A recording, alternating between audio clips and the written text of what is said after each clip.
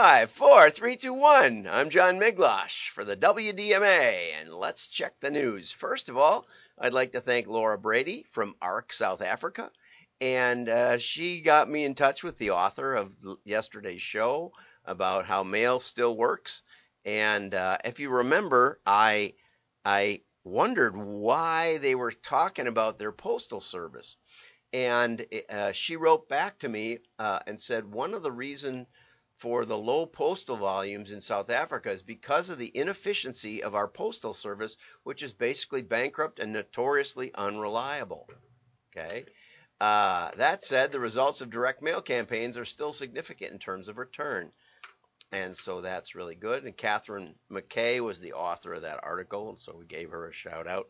And Mike Gunderson also chimed in, and I watched the Brand United show yesterday, and I especially liked Brent's case study.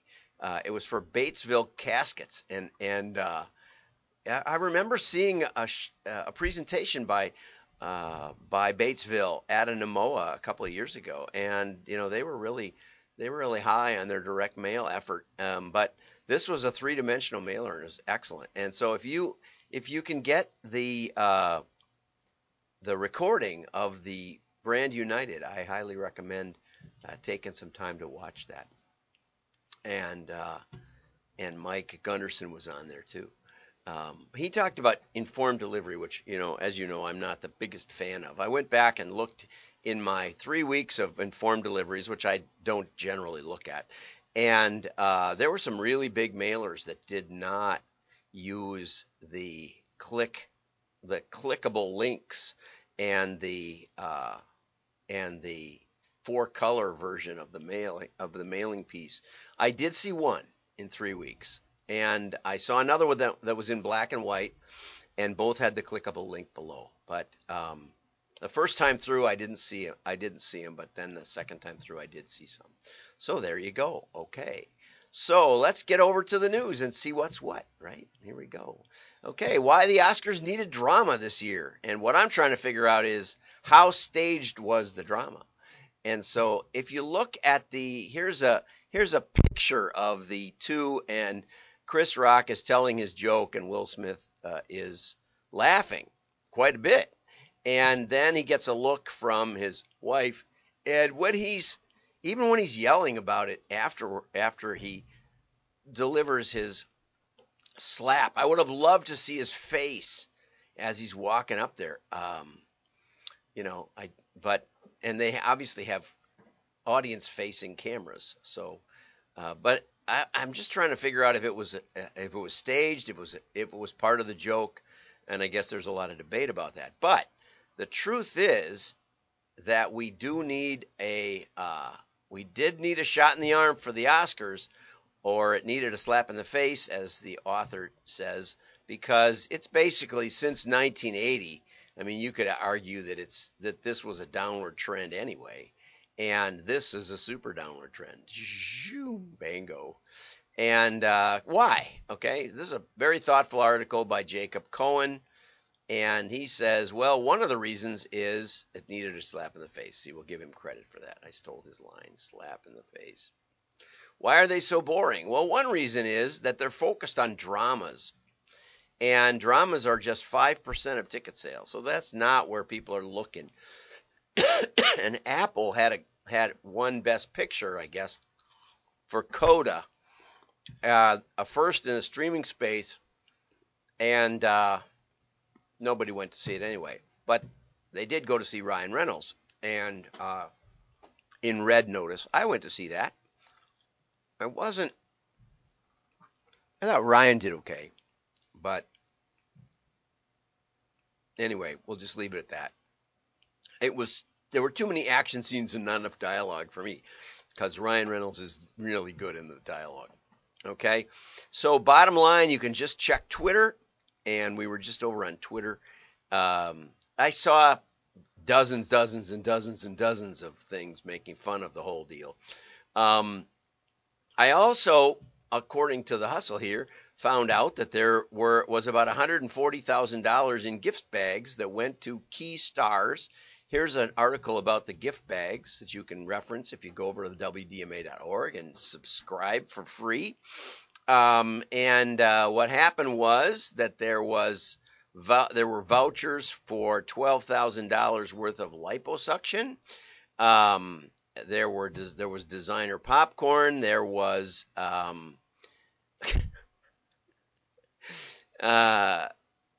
we get calls from about 25 to 30% of the nominees each year who want to make sure we know where to get their gift bag to them.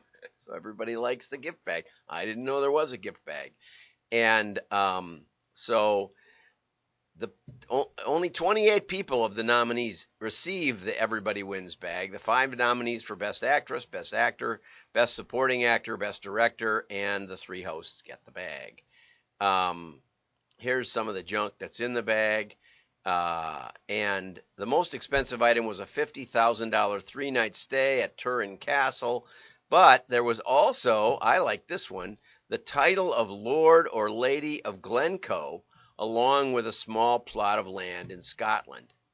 You know, I think somebody like Ryan Reynolds needs a title of Lord. So too bad he did. Maybe he did. I don't know if he got a gift bag or not. Lord Ryan Reynolds. Doesn't that sound good? Yeah, he could, or maybe he would have taken Lady. You never know these days. Anyway, the kind of treatments. And a small batch of gift tea sent from Oprah-approved chai box. Anyway, so one author, Todd Wasserman, who I follow quite a bit, asked, is the Oscar still for women? And he cited this excellent quote by Brian Agate, who said, according to Nielsen, women made up 46% of the Super Bowl audience. So the Super Bowl is actually the Super Bowl for women. I've always thought that, because I don't really get into the halftime show, and so it must be mostly for women. Maybe the whole NFL is for women. What other sport has so much do-overs? Which doesn't, I don't know that has anything to do with women. I better qualify that or get in trouble. But it's just, how is that a sport? My daughter, who's a woman, likes to watch MMA because the refs have very little to do with the spectacle, and I really agree with her on that. We watch together sometimes. Okay, so now over to Craig Huey, who says you can supercharge your results. And the thing I always like about Craig is he gives us a case study. And so we're going to follow through the case study. So if you aren't familiar with it, and you may not be, because I saw someone in the agency world who was doing a little bit on direct mail, and they were stunned that somehow they visited a website and shortly thereafter received a piece of mail about it. I can't remember really ever getting one where I went to a website and then got the piece of mail. I know it exists, and I know it can work really well. It's not something that most people get. It's so targeted that it's under the radar. So this is a very apropos title. Okay, so what this all is direct mail retargeting allows you to identify the physical address of visitors to your landing page. One thing we should also note is that this is, as far as I know, is okay with GDPR and CCPA. As far as I know, there's no rule against mailing somebody to a public address, mailing address. If you emailed them, that would be a violation, I think, certainly of GDPR. So you can, without an explicit opt-in, right? In case we talk about those laws every now and then. So I guess if you have questions on that, feel free to give me a call. Do not take this as legal advice. So that you can send them a direct mail piece within 24 hours, depending on where, now with the postal, I saw that the USPS is getting into quick delivery, same day delivery or next day delivery with the last mile, but their first class mail, you might want to make sure it gets printed in the vicinity of the recipient, because they've now said it'll take something like acceptable delivery is like 5 to 7 days across the country. Okay, so anyway, ironic, isn't it? Maybe it's like when Apple comes out with a new phone and all of a sudden your old phone stops working as well as you remembered it. Suddenly the memory isn't enough, and that's rumored.